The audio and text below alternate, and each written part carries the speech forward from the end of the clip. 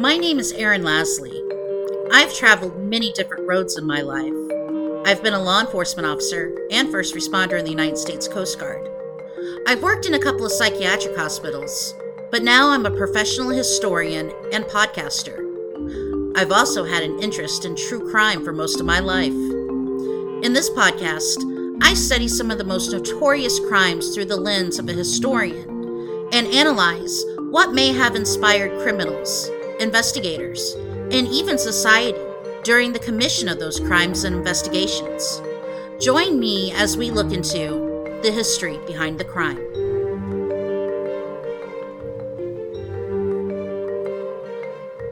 Hi everyone, welcome back to the History Behind the Crime. I hope you all had a wonderful holiday season or are still enjoying the season depending on your traditions. It was quiet here in Tacoma and the dogs got thoroughly spoiled. I love getting presents. I adore presents. Who doesn't love presents? But it's even more special when people remember my dogs. And people certainly did remember these two terrors this year. And I think we have enough treats stocked up for the next few months. So thank you to all of those who remembered my puppies this season. I appreciate it. I'm sure a lot of you have heard authorities apprehended a suspect in the quadruple homicide of 4 university students in Moscow, Idaho. I was really interested to learn that investigators utilized genetic genealogy to help track down this offender. To my recollection, and if I'm wrong, please reach out to me, please email me. To my recollection, this may be the first use of genetic genealogy in a recent case. Usually, genetic genealogy is used in cold cases when almost every other investigative tool has failed. This just proves that genetic genealogy can be used before cases go cold and can help investigators solve a case in a matter of weeks rather than a matter of months or years. Something that did disturb me during this investigation was the misbehavior of some amateur sleuths. Friends, homicide investigation, it's not a hobby, nor is it a form of entertainment. There are citizen detectives out there that are serious, professional, and know the rules. Unfortunately, the last 2 months proved that there are a lot of people on social media who don't know what they're doing and don't care if they ruin other people's lives with their theories. First, you don't name names. If you have a working theory of a suspect, don't make it public. You don't know if that person is guilty or not, and your theory, it could snowball and seriously damage an innocent person's life. Go to the police with your suspicions. Second, never reach out to the families. They're going through enough as it is, and they don't need another person asking them questions about the death of their loved ones. Respect their privacy. Third, you do not have all the evidence or details. Police intentionally withhold information for various purposes to protect the investigation. It's not because they're hiding something or they're incompetent. It's because they need this information to stay confidential in order to weed out suspects. Thereby, an amateur sleuth's theory is probably a bit flawed and shouldn't be shared on TikTok.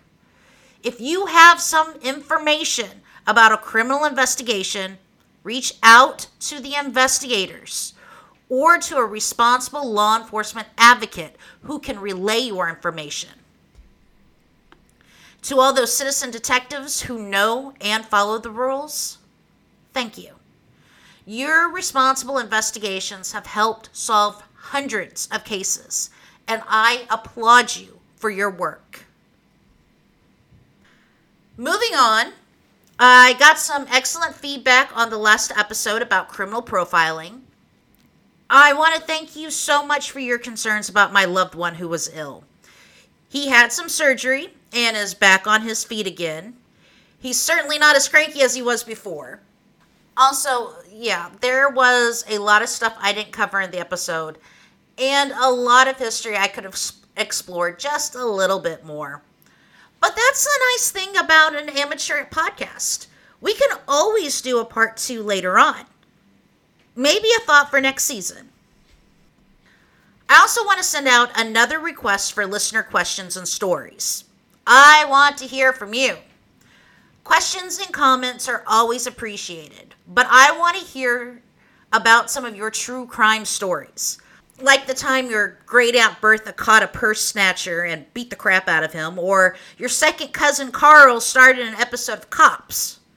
Which makes me think about the time I was accidentally in an episode of Cops and didn't know it until about a decade later when I was watching reruns. I'll save that story for another time.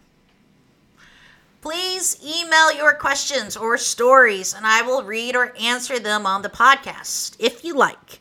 You can reach me at thehistorybehindthecrime@gmail.com. A few months ago, I was listening to one of John Douglas's books, big surprise, and he talked about the strange case of Richard Chase. My first thought was obviously, okay, that's gross. And my second thought was, that's kind of interesting. It was probably fate, because a couple of days later, I was in my used bookstore, another big shocker there, and I came across a book about Richard Chase and knew I had to do an episode about him. But the episode idea evolved from just Richard Chase to some history behind criminal insanity. I want to clarify that insanity is not a medical term. It's strictly a legal term used in a court of law. Nowhere in the DSM, the Diagnostic and Statistical Manual of Mental Disorders, which I had to buy in college and it was freaking expensive, nowhere in the DSM will you find a diagnosis for insanity. In this episode, we'll be talking about the legality of insanity and mental health disorders. So when I say something like insane, I mean someone was not responsible for their actions due to mental defect, legally. When I say something like schizophrenic, I'm suggesting that person may have a medical diagnosis of schizophrenia. To compound the matter even further, some of the historical cases we'll be talking about, well, the DSM wasn't around. Many mental health disorders hadn't even been coded yet.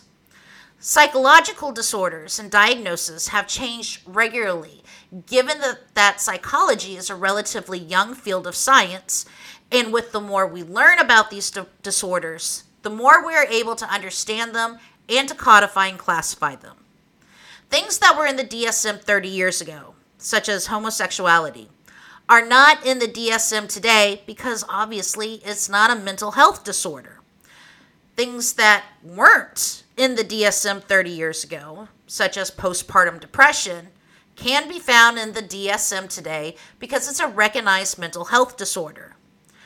I'm sure we'll wade through everything just fine because a lot of you are a lot smarter than I am. And that's just my humble moment for the week. It doesn't happen very often. So enjoy it while you can.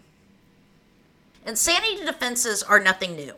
They date all the way back to Greek and Roman antiquity, and even Edward II of England created laws in the 14th century protecting the mentally ill from being prosecuted for any crimes.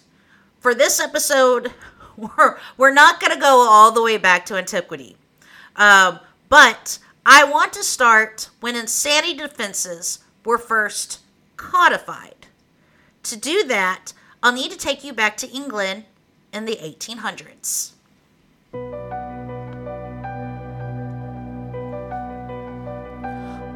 On a January day in London in 1843, a 30-year-old man approached Edward Drummond near Downing Street and shot Drummond in the back.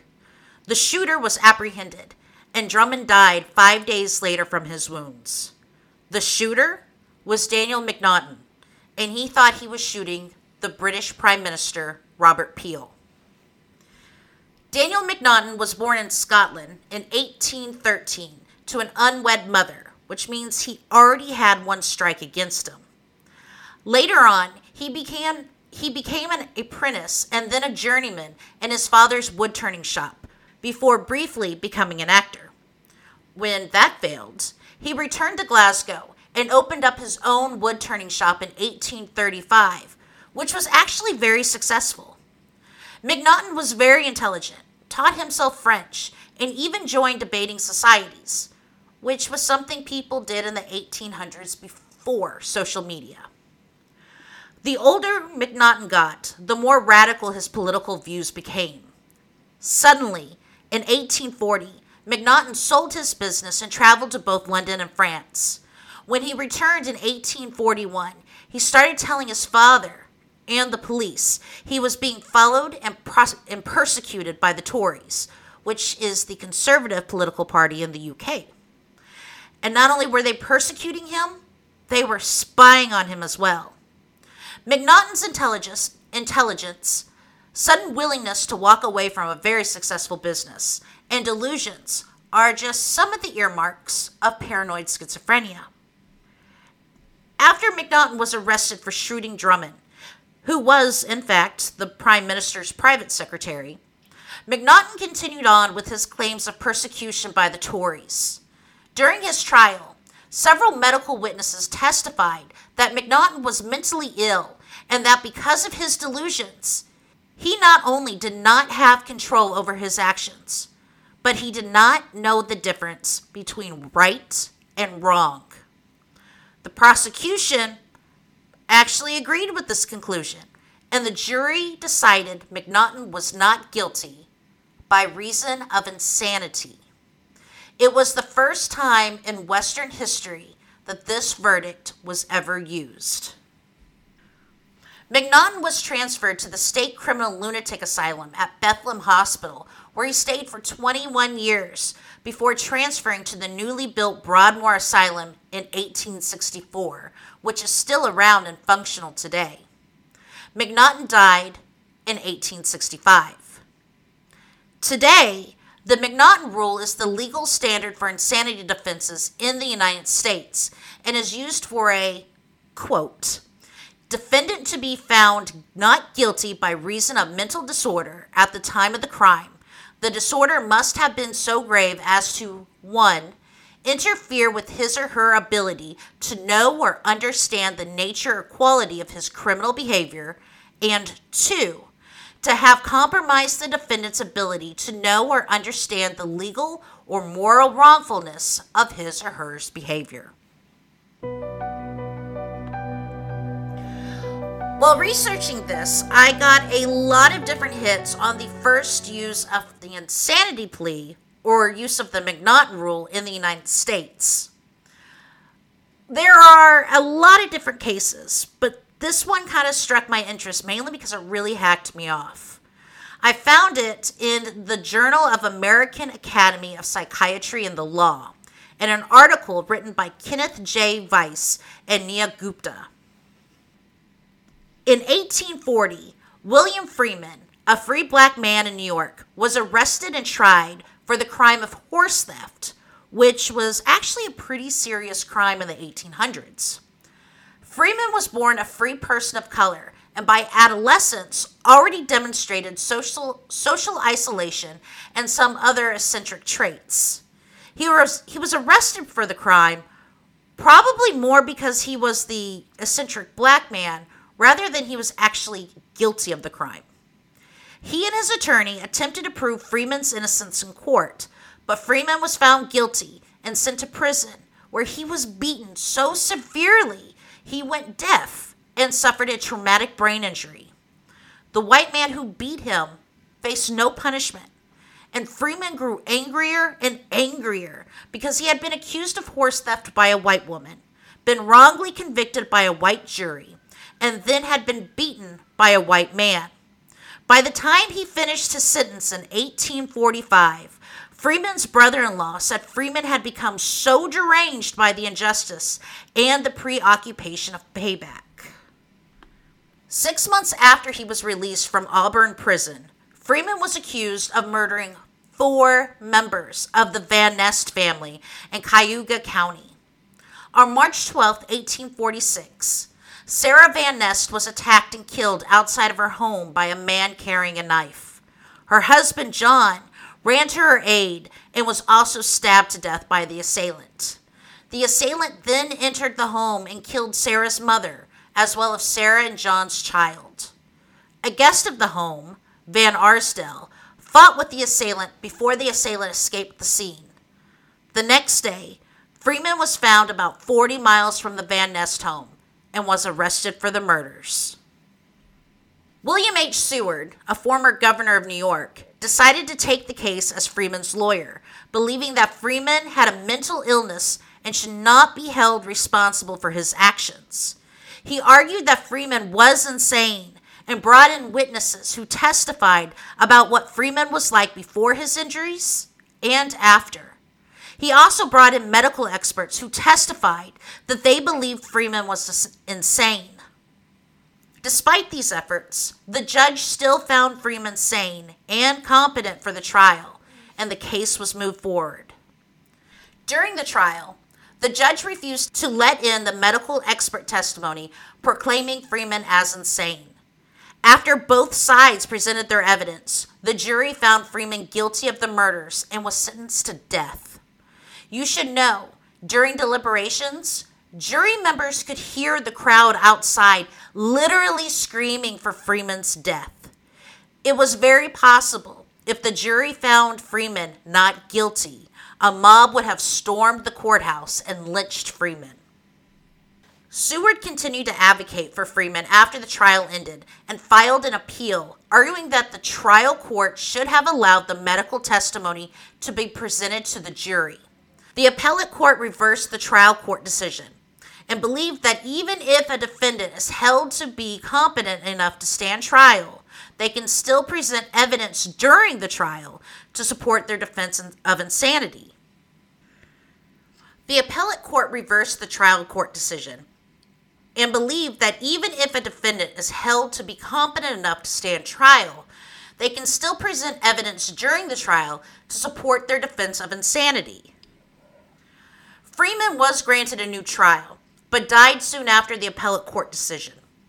While in prison, Freeman had been chained up in his cell and was really sick.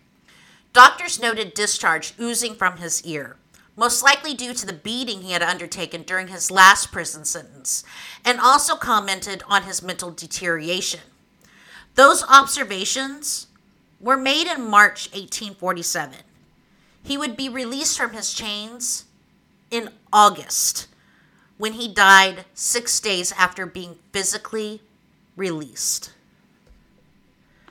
Freeman's case, though the first use of the McNaughton Rule in the United States, was relegated to a footnote in history until a 1993 trial when the, quote, black rage defense was used and the Freeman decision was used as background. That was the case of Colin Ferguson and his shooting spree on Long Island. I'll let you read up on that one.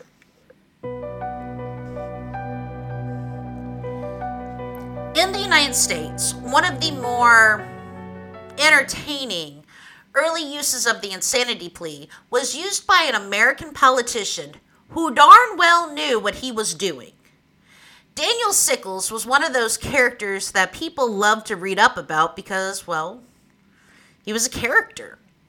Sickles was born in New York in 1819 to a relatively middle-class family and followed in his father's footsteps and became a lawyer and politician. When he was 32, he married 16-year-old Teresa. But don't worry, that didn't stop him from having fun.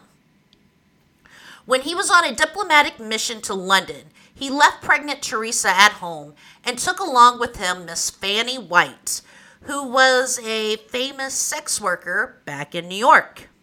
Sickles even introduced Fanny to Queen Victoria, using his political opponent's surname as an alias for Fanny. In 1856, Sickles was elected to the U.S. Congress as a representative from New York. in February 1859, Sickles got into a bit of hot water. He had discovered his wife had been having an affair with U.S. Attorney for D.C., Philip Barton Key III, who just happened to be the son of Francis Scott Key. In a fit of rage, Sickles shot and killed Key in Lafayette Square, which is just right across the street from the White House. Sickles turned himself in and confessed to the whole thing, saying he did it in a moment of insanity.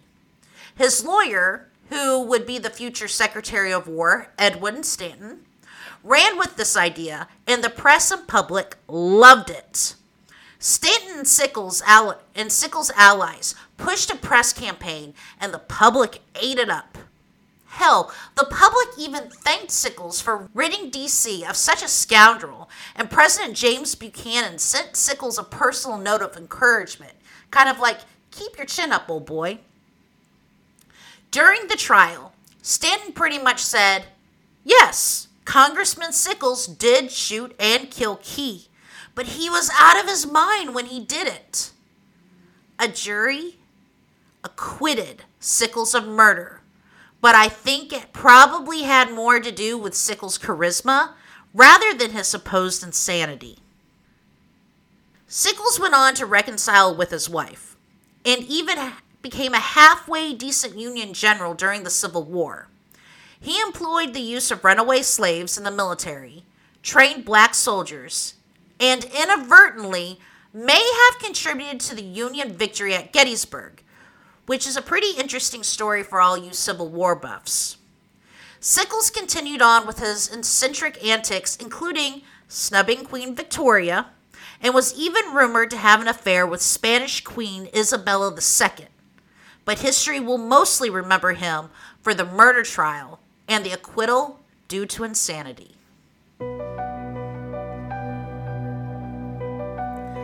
There's a few other high-profile insanity cases in the U.S. during the 1800s, including that of Charles Guiteau, who assassinated President James Garfield on July 2nd, 1881. Guiteau was upset Garfield didn't appoint him with a government office, despite Garfield not even knowing the man. Though Guiteau claimed he wasn't mentally ill, his background suggests otherwise, especially since he showed signs of religious mania, paranoia, and grandiosity. Like Guiteau, a jury didn't think he was insane either, and found him guilty, and sentenced him to death, despite Guiteau giving his testimony in epic poem and being manic all through the trial. He was hanged on June 30th, 1882. The insanity defense did work for John Hinckley Jr. when he attempted and failed to assassinate President Ronald Reagan in 1981. Hinckley thought the assassination would win him the love of actress Jodie Foster. He was found not guilty by reason of insanity, and shortly thereafter, the Insanity Defense Reform Act was passed and made it more difficult to plead guilty by insanity in federal court. Most of the cases we talked about were those concerning assassinations and murder in the 1800s. I want to look at some cases in the 20th century that are not assassinations, but those of serial killers.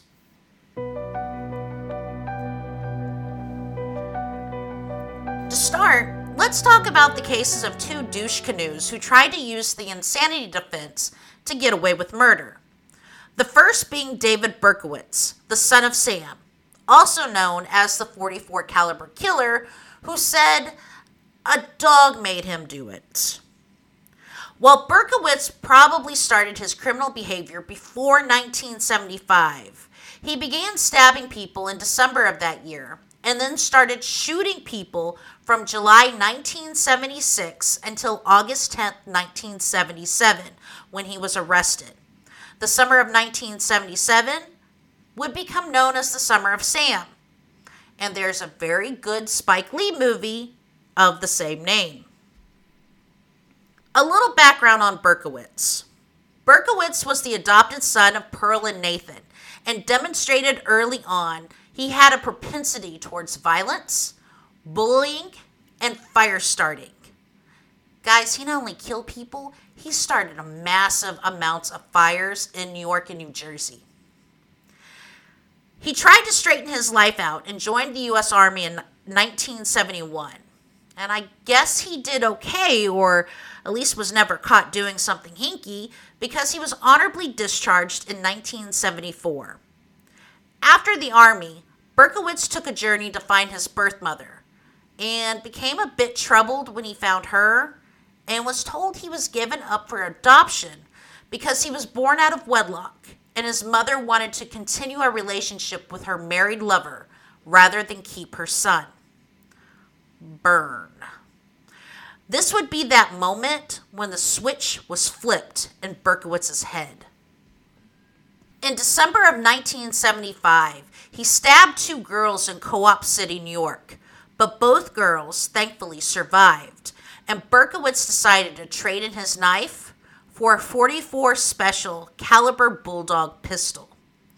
During his crime spree, Berkowitz killed 6 people and wounded 7 others. He simply walked up to people in cars or on the street at night and shot them. His murders are actually considered sexual homicides because he would revisit the crime scenes in self-pleasure. He left letters behind at crime scenes and sent letters to journalists proclaiming himself to be the son of Sam, and signed his letters, Mr. Monster. These letters were really just sick rants from an evil mind, and I wonder if Berkowitz sent them just to set up an insanity plea. Berkowitz was arrested on August 10, 1975, mainly because his car was ticketed in the vicinity of one of his shootings. After his arrest, Berkowitz claimed his neighbor Sam's dog was a demon who told him to kill young women. Though several psych evals and even Berkowitz himself claimed he wasn't legally insane, Berkowitz stuck with his story about a possessed dog. Berkowitz, however, pled guilty to the murders and was sentenced to 25 years to life in prison with the possibility of parole. And yes, Berkowitz has come up for parole several times, but he has requested not to be paroled each time. He says prison is his place. Berkowitz continued to claim Sam's dog made him kill until the day FBI profilers Robert Ressler and John Douglas went to interview him. Douglas talks about this event in his book, The Killer Across the Table. Word from the wise: don't read this book if you have a tender heart or children. During the interview, Ressler and Douglas were trying to get Berkowitz to talk about himself and why he committed his crimes. They even went so far as to say that there was a killer in Kansas City, which we know today as Dennis Rader, the BTK killer, and they needed Berkowitz's help to find him. Berkowitz continued on that Sam's dog made him do it, until Douglas finally lashed out and said, "Hey, David, knock off the bullshit. The dog had nothing to do with it." It was Ressler and Douglas's straightforward attitudes and knowledge of the criminal mind that made Berkowitz snap out of it and concede. He admitted he had made the whole thing up about the dog. Berkowitz is still in prison and is highly involved with the prison ministry after finding God in 1987. Wardens and guards have described him as a model prisoner, and Berkowitz even sent out an appeal to the DC snipers to stop killing people in 2002.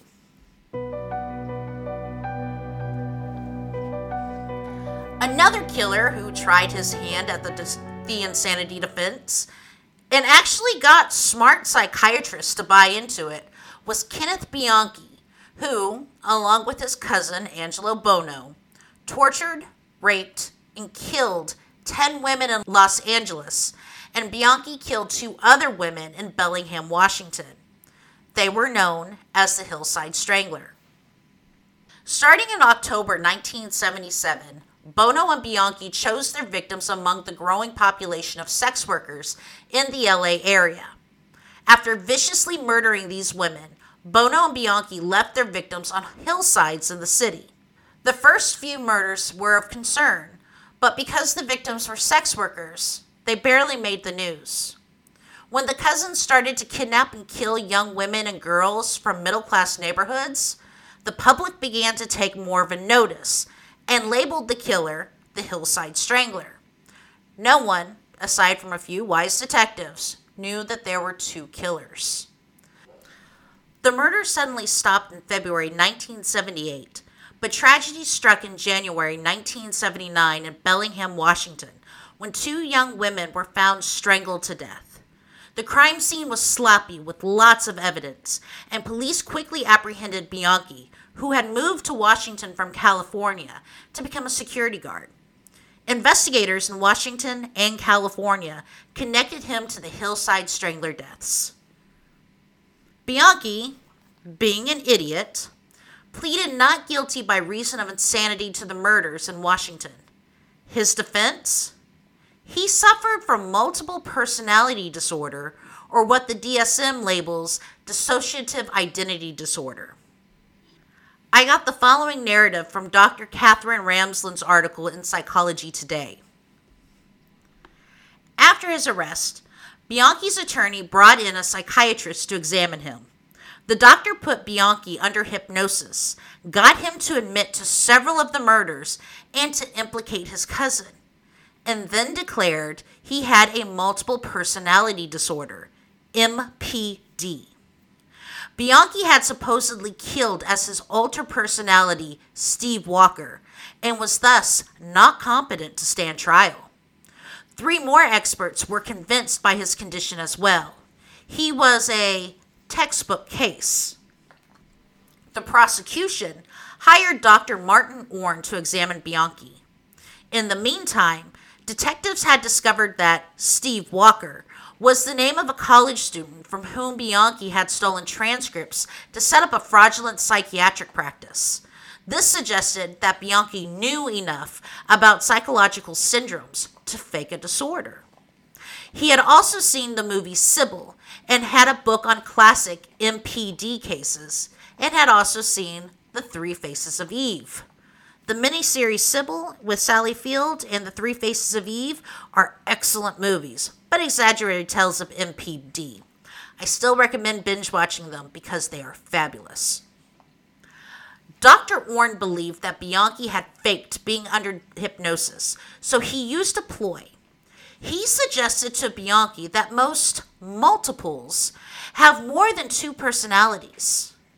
Sure enough, Billy emerged.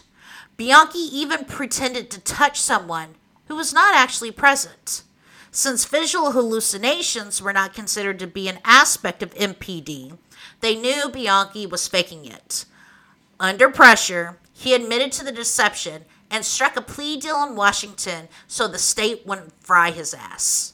There's a great documentary on Hulu called City of Angels, City of Death, where you can watch some of Bianchi's interviews where he transforms into Billy and Steve. It makes you kind of wonder how he fooled these experts. Bianchi was diagnosed with antisocial personality disorder, which is the DSM way of saying he was a socio or psychopath. However, as we all know, being a psychopath is not grounds for an insanity plea. Bianchi rolled on his cousin Buono, whose trial would be the longest criminal trial in U.S. history and spanned from November 1981 to November 1983.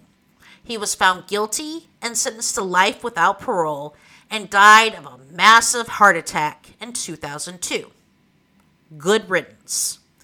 Bianchi was sentenced to life with the possibility of parole and is housed in the Washington State Penitentiary in Walla Walla.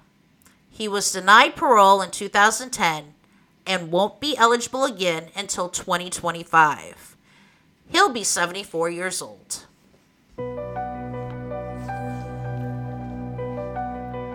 On the other hand, there are killers out there that are nuttier than a porta potty at a peanut festival. One man's crimes and proclivities were so horrifying that he inspired multiple characters in books and movies, including Psycho, The Texas Chainsaw Massacre, A House of a Thousand Corpses, and its sequel, The Devil's Rejects, and the all-time classic, Silence of the Lambs. Yes, ladies and gentlemen, Ed Gein.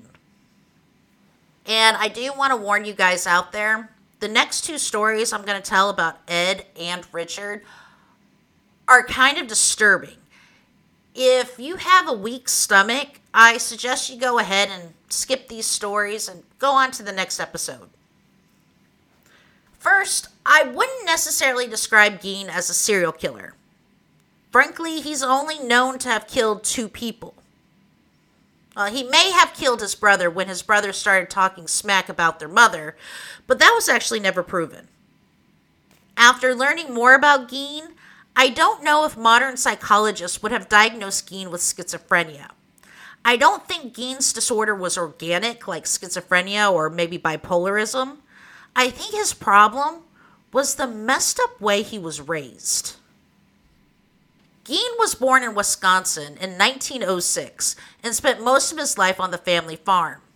His father was an alcoholic who was drunk and out of work most of the time, and Gein's mother, Augusta, she was a religious zealot who took advantage of the isolated farm to homeschool her 2 sons. All women were evil, she said, except her, of course, and she punished her sons for trying to make friends. The other Gein boy managed to sever the umbilical cord, but Ed, he hung on tight. There was no woman like his mother, and Gein devoted his adult life to taking care of her. In fact, his entire being was tied to his mother. He could only relate to himself via Augusta. His mother was his identity, and when she died, that's when things got even stranger. To make a really sick story short, Gein started to visit the local cemeteries after his mother's death to collect body parts.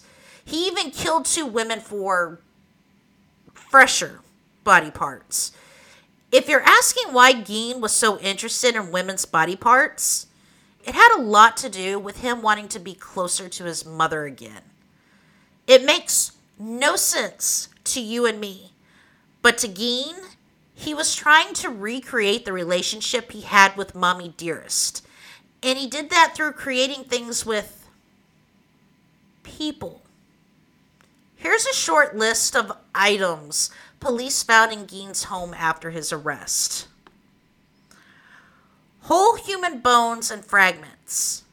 A wastebasket made of human skin. Human skin covering several chair seats. Skulls on his bedposts. Female skulls, some with the top sawn off. Bowls made from human skulls. A corset made from a female torso, skin from shoulders to waist. Leggings made from human leg skin. Masks made from the skin of female heads. One of his victims' face masks in a paper bag. The same victim's skull in a box. Another victim's entire head in a burlap sack. The same victim's heart in a plastic bag in front of Gein's potbelly stove. 9 vulva in a shoebox. A belt made from female human nipples. 4 noses. A pair of lips on a window shade drawstring. A lampshade made from the skin of a human face. Fingernails from female fingers. And now you know why so many horror movies were inspired by Gein. Was Gein mentally ill or just twisted? I think most doctors today would say Gein was very ill and may diagnose him with psychosis caused by the trauma of losing his mother. Gein simply lost touch with reality in a very gruesome way. In November 1957, Gein was charged with first-degree murder, but several doctors determined he was not fit to stand trial. A few doctors diagnosed him with schizophrenia, and Gein was sent to Wisconsin's Central State Hospital for the criminally insane until 1968, when it was determined he could reasonably participate in his defense. A judge found Gein guilty of murder during a bench trial, but the same judge deemed him not guilty by reason of insanity during a subsequent trial, and Gein was sent back to the state hospital. Between 1957 and his death in 1984, Gein was a model prisoner, perhaps because he grew up held prisoner by his mother and equated institutionalization with his mother's love. Gosh, there's just so much Freudian psychology in that case.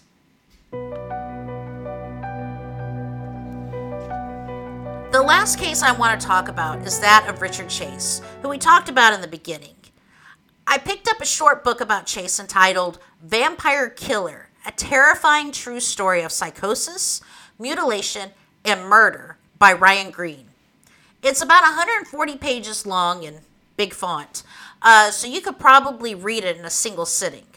I have to admit, as disturbing as the case was, and it is very, very disturbing, I was entertained reading Green's book and ordered his other books. He's a very compelling writer and just he knows how to grab you. It's almost like reading a Penny Dreadful. So if you're into that kind of thing, you'd like his books. Like Gein, Chase wasn't born into the most stable home life in the world. It was actually pretty dysfunctional. Chase was born in 1950 in Sacramento, California, to a mentally ill mother and a pretty severe father. The trio lived in a one-bedroom apartment, and little Chase was witness to most of his parents' fights and his mother's hypochondria. She was convinced her husband or others were trying to poison her. Things marginally improved when Chase's sister was born, and the family moved into a house with access to the woods. It was at this time Chase would spend hours in the woods, playing pretend, running around by himself, chasing and killing small animals. By the age of 10, Chase had already ticked off every box on the McDonald triad: bedwetting, harming small animals, and fire setting. Throw in his domineering schizophrenic mother and his own mental health issues, and you have the making of a serial killer. In his teens, Chase became more distant from other people and began to experiment with drugs. He later moved into an apartment with a few roommates, but his drug usage and propensity for nudism, 24/7, ran all his roommates off. Because of his odd behavior and other traits, he couldn't hold down a relationship or a job, so his father paid all his bills. Okay. I know this is going to sound strange, but I'm not going to go into a lot of detail about Chase's hobbies when he was living alone, because I'm an animal lover. It's strange that I can sort of stomach talking about Gein's collection of human vulva, but I can't talk about animal torture or killing. Let's just say Chase liked to catch small animals, and he liked to use a blender to make himself protein shakes. Soon, he was admitted to the hospital because he got blood poisoning after injecting himself with rabbit blood. Why did he inject himself with rabbit blood? Because he thought he needed blood to stay alive. Yeah, this guy was off his rocker. Not only that, he believed he was missing his pulmonary artery, his stomach was backwards, his heart had stopped beating, and that Nazis were after him. He was quickly diagnosed with paranoid schizophrenia and was institutionalized for a year. Nurses in the hospital called him Dracula due to his obsession with blood, and a few of them even quit their jobs because he was just too damn creepy. Unfortunately, after a year of care and medication, he was released into the custody of his mother, his mentally ill, hypochondriac mother, who convinced Chase to stop taking his medications and even allowed him to live on his own again. Guess what? He went from bad to what the holy hell. Guys, this is going to get a little bit gruesome again. Chase was convinced he needed human blood to stay alive. And between December 1977 and January 1978, he killed 6 people. The first he simply shot and killed out of a fit of rage because his mother wouldn't let him in the house during Christmas. The other 5 murders were so terrible that I can't imagine anyone not having a difficult time trying to process them. I got some of the following information from Crime Viral. On January 22nd, 1978, Chase produced a crime scene that gave the responding police officers nightmares for many nights to come. They found the victim, 22-year-old Teresa Wallin, who was 3 months pregnant at the time of her death, murdered at home. Her abdomen had been slashed. The intestines were protruding out of the gaping wound, and several of her organs were missing. There was also evidence that the victim's blood had been collected in a yogurt pot and drunk. Only days later, on January 27th, Chase committed his bloodiest massacre, killing 38-year-old Evelyn Murreth, her friend Dan Meredith, and Evelyn's 6-year-old son and 22-month-old nephew. He shot the victims and then mutilated the corpses, first draining their blood and then cracking open skulls to remove the brain matter.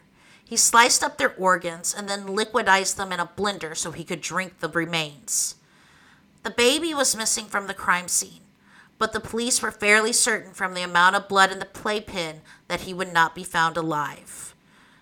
The body was not found until 6 months later. This all happened in Sacramento, and it was another tragedy the town just couldn't come to terms with. During this time, Joseph DeAngelo was active in the Sacramento area. At the time, he was only known as the East Area Rapist, and the whole town was already on high alert because of him.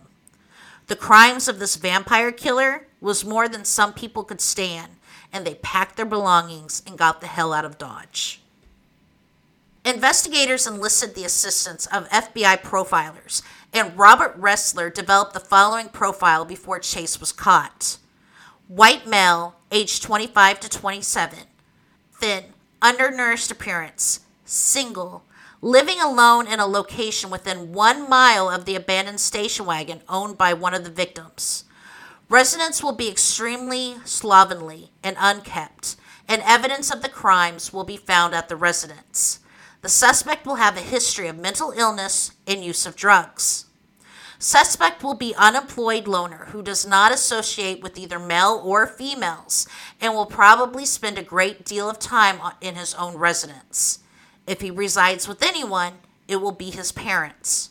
However, this is unlikely. The suspect will have no prior military history, will be a high school or college dropout, and probably suffers from one or more forms of paranoid psychosis. It was pretty much spot on. Chase was soon arrested and, unbelievably, was deemed fit to stand trial. He was charged with 6 counts of murder. Now, you think I'm going to say he was found not guilty by reason of insanity? No. A jury convicted him of first-degree murder and sentenced him to death despite the overwhelming amount of evidence that Chase was just one French fry short of a Happy Meal. Perhaps his crimes, despite his mental illness, were just too heinous to excuse with insanity. Shortly after his conviction, Robert Ressler visited with Chase in prison. Chase gave Ressler handfuls of macaroni he had stashed in his pockets because he thought the guards were trying to poison him. He maintained Nazis were still out to get him, and when asked how Chase picked his victims, he responded that he would try to open doors. If the door was open, he would go in. If the door was locked, It meant he was not welcomed. So always lock your doors, he said. At San Quentin, the other death row inmates encouraged Chase to kill himself because Chase freaked out this bunch of hardened and notorious killers. Chase finally did in 1980 by saving his antidepressants and overdosing. Family members of the victims would go on to sue the psychiatric hospital and doctors who released Chase before his murder spree. Today, the insanity defense is employed in less than 1% of all criminal cases in the United States. As a defense, it's rejected by judges and juries 75% of the time. And the 25% of that 1% that are found insane usually have a lengthy history of severe mental illness that was manifestively active at the time of the crime. In layman's terms, the insanity defense doesn't really work, and a defendant has better odds taking a plea deal rather than taking a chance on the insanity defense. As a final thought, those with mental illnesses are more likely to be victims of crimes rather than the offenders. Most people diagnosed with illnesses such as schizophrenia actually lead pretty normal lives with proper care and medication. Even those who choose not to medicate aren't necessarily violent. They are more a risk to themselves than to others when they're in crisis. The cases I've talked about in this podcast are extreme cases and shouldn't make you fear mental health illnesses or those who have them. This week I want to tell you about a cold case in Wisconsin. On November 23rd, 2008, 3 hunters came across the badly decomposed body of a young woman partially submerged in a frozen creek in the town of Ashford in Fond du Lac County. She was dressed in a strapless black and pink top, pink bra, and blue jeans. She wore no shoes or socks. An autopsy determined she was between 15 and 21 years old, 5 feet 1 inches tall, 120 pounds with light brown to dark blonde hair that was 12 to 14 inches in length. Her death was believed to be a homicide taking place between July and September of 2008. 3 years after she was found, the identified woman was buried in a cemetery near Waupun. In 2018, her body was exhumed for forensic testing, and a new composite of her was released featuring 6 different profiles. In 2021, through the use of genealogy research, she was identified as Amy Marie Urey of Rockford, Illinois. She was 18 years old when she died. I'll post a picture of Amy on Instagram. Investigators learned after her identification that Urey was a victim of sex trafficking and has spent time in Chicago and Milwaukee. Detectives continue to investigate the case and hold out hope that they will one day be able to discover the circumstances surrounding her death.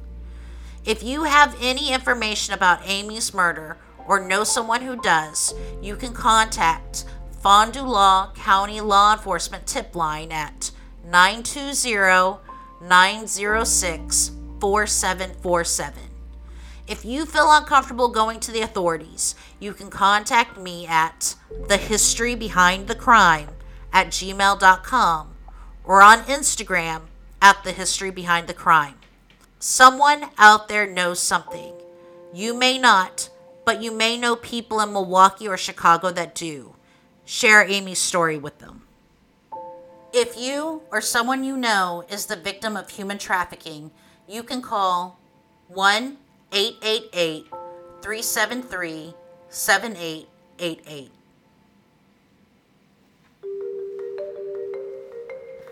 Well, that wraps up things here, my fellow true crime fans. Hopefully, I have something special for you next time. But I like to think that all my episodes are special in their own little way. And on that thought, guys, do me a favor.